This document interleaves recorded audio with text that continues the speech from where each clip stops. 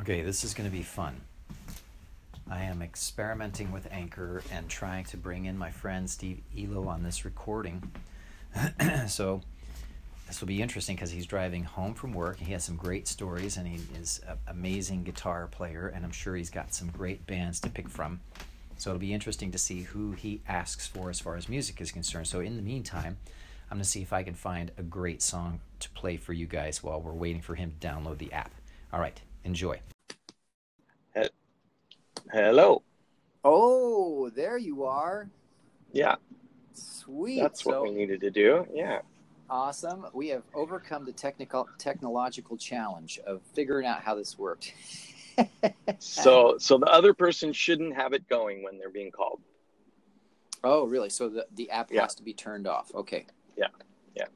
All right, cool. Well, we're recording, so we may as well get this show on the road.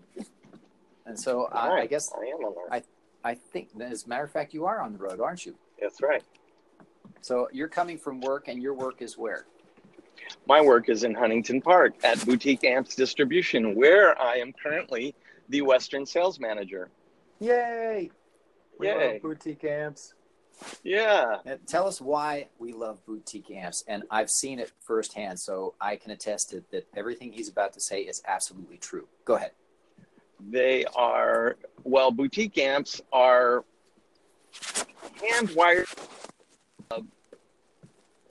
modified versions of your favorite amplifiers. That's how there's lots of companies that do them. Mesa Boogie is even considered still a boutique line, so it's matchless. But under our roof, we have Friedman, Morgan, Tone King, Synergy, Diesel, Wampler, Bogner pedals, all kinds of great amp makers. Bruce Egnater is part of the team, and in just to give what I normally say about, like, let's say Dave Friedman.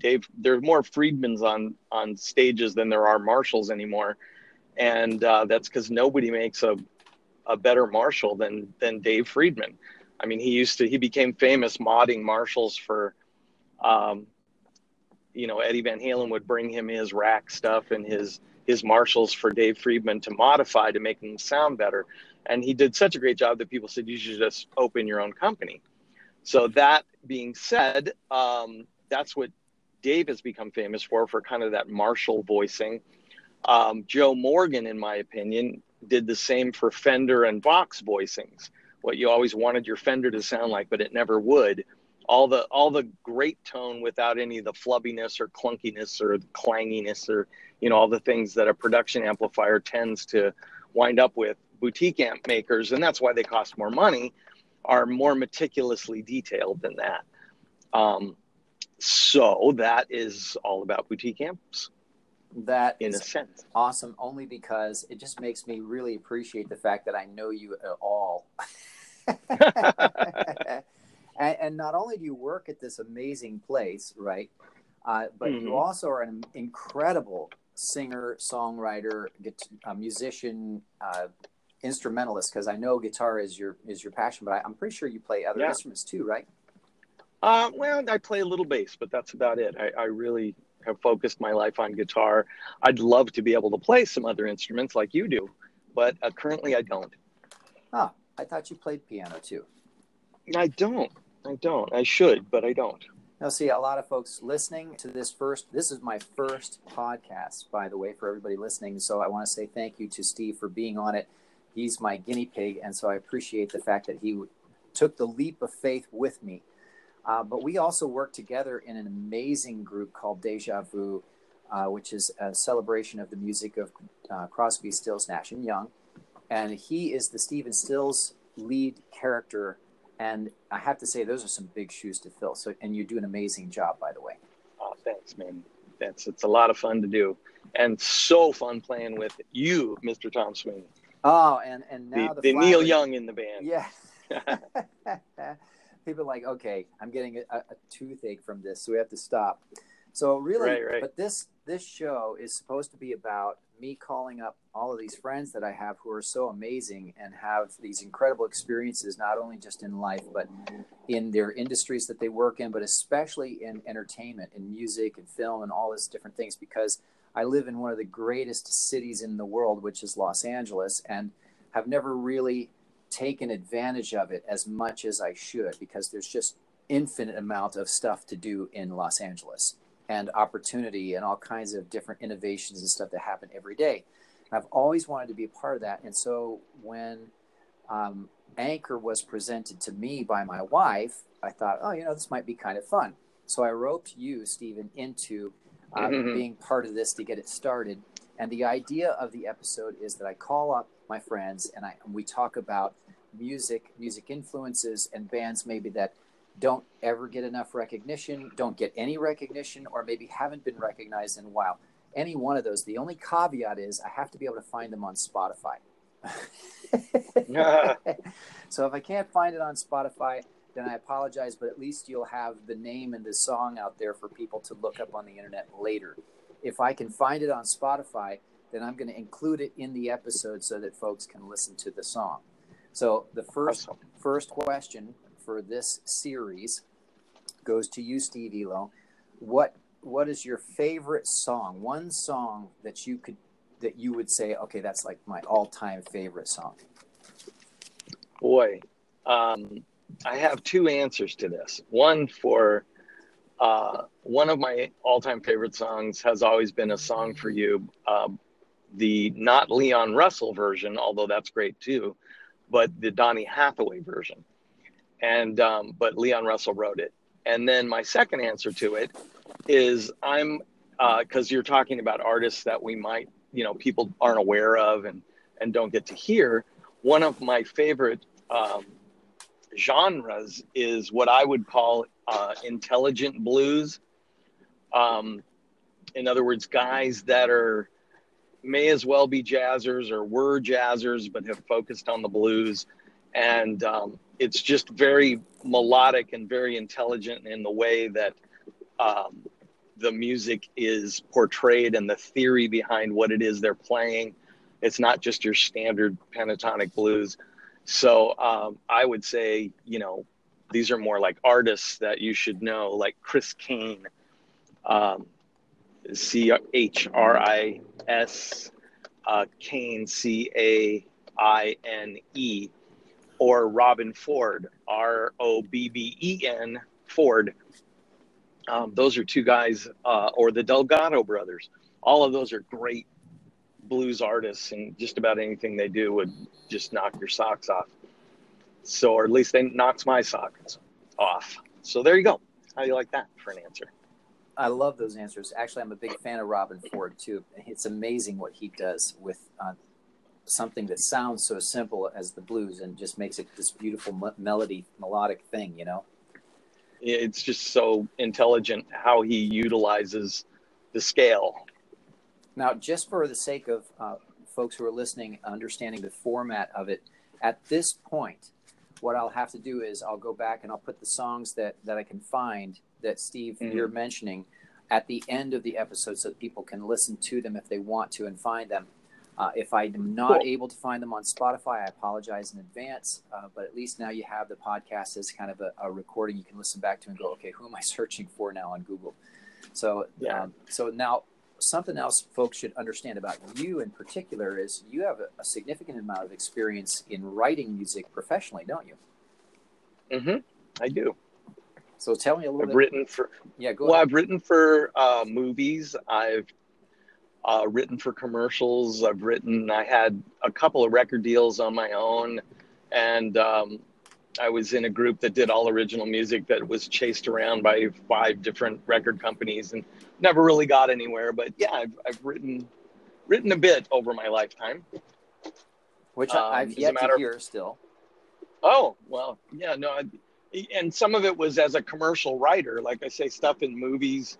I had a song in the movie Breakin'. I had a song in the movie The Best Democracy Money Can Buy. And then I oh, what else was I thinking? Oh, I wrote a piece early before the Disney Channel was on cable. I wrote their sales piece for them to sell it to the cables companies, and they took the last 3 seconds of it and made it their station ID for 6 years. So every 10 minutes, my voice was on the Disney Channel. So I've Really? done a fair amount of a fair amount of things. But You really get around, yeah, don't you? yeah, can't hold a job. No. We're musicians. We go where the money is, right? That's right. So let me ask you That's this, right. okay? Of the bands that are out now, newer groups, right? What's your top favorite new group that's out? Well, I don't know if I'd call them new. I'm a big Foo Fighters fan, and I know that's anything but new. But when you're my age, it seems like it's new. Uh, I was a big Incubus fan. Again, they're not new anymore. Um, let's see, who's new that I like. I've actually been listening to a lot of country stars lately, or country guitar players anyway, because that seems to be where all the good lead guitar players went. Because in current pop music, you don't hear any solos. Boy, isn't that the truth? So I've had the fortunate opportunity to be able to meet players like Brent Mason, um, and Sean Tubbs, some great country players, and then Brad Paisley works with Brian Wampler, the guy I work with. And so we're constantly in and around these just amazing country players. So that's been an interest of mine lately. That's about. I can't really. I have to admit, anybody brand new, I'm not really kind of blanking on. Are you familiar with Nothing But Thieves? I've heard of them. Also, Animals as Leaders, which I know is a bizarre band. Yeah. Yeah. Or like Imagine Dragons, although they're not real new right now. Right. They've been out for a while. Do you like that style as well? Sure. So it's hard to find stuff I don't like, really. Okay. Well, that makes it a little harder. Yeah. Well, as long as it's done from the heart, I don't care what it is. It's when it becomes muzak, music that's just formulated and kind of puked out, if you will. Like for the specific purpose of making a dollar.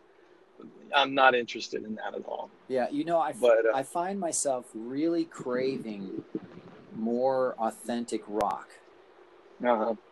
I turn on, K-Rock here in LA, and it's a lot of keyboard, a lot of synth, a lot of vocalized effects and things like that. And they're great songs. Don't get me wrong. There's some amazing stuff out there, but I'm just really missing the intensity of harder rock, or even metal for that matter. And maybe it's just me, but I know that, and I don't know if I discussed this with you before, but I have a theory about, the fashion cycles of music and such. And we've been in the roots cycle for quite a while. And it almost reminds me, and maybe you feel this too, or you remember this anyway, it reminds me of when in the 80s there was the big swing back towards the 50s, while at the same time all of the alternative music was going using keyboards, like Missing Persons and Talking Heads and all those weird sounds and weird words and different interesting keyboard stuff.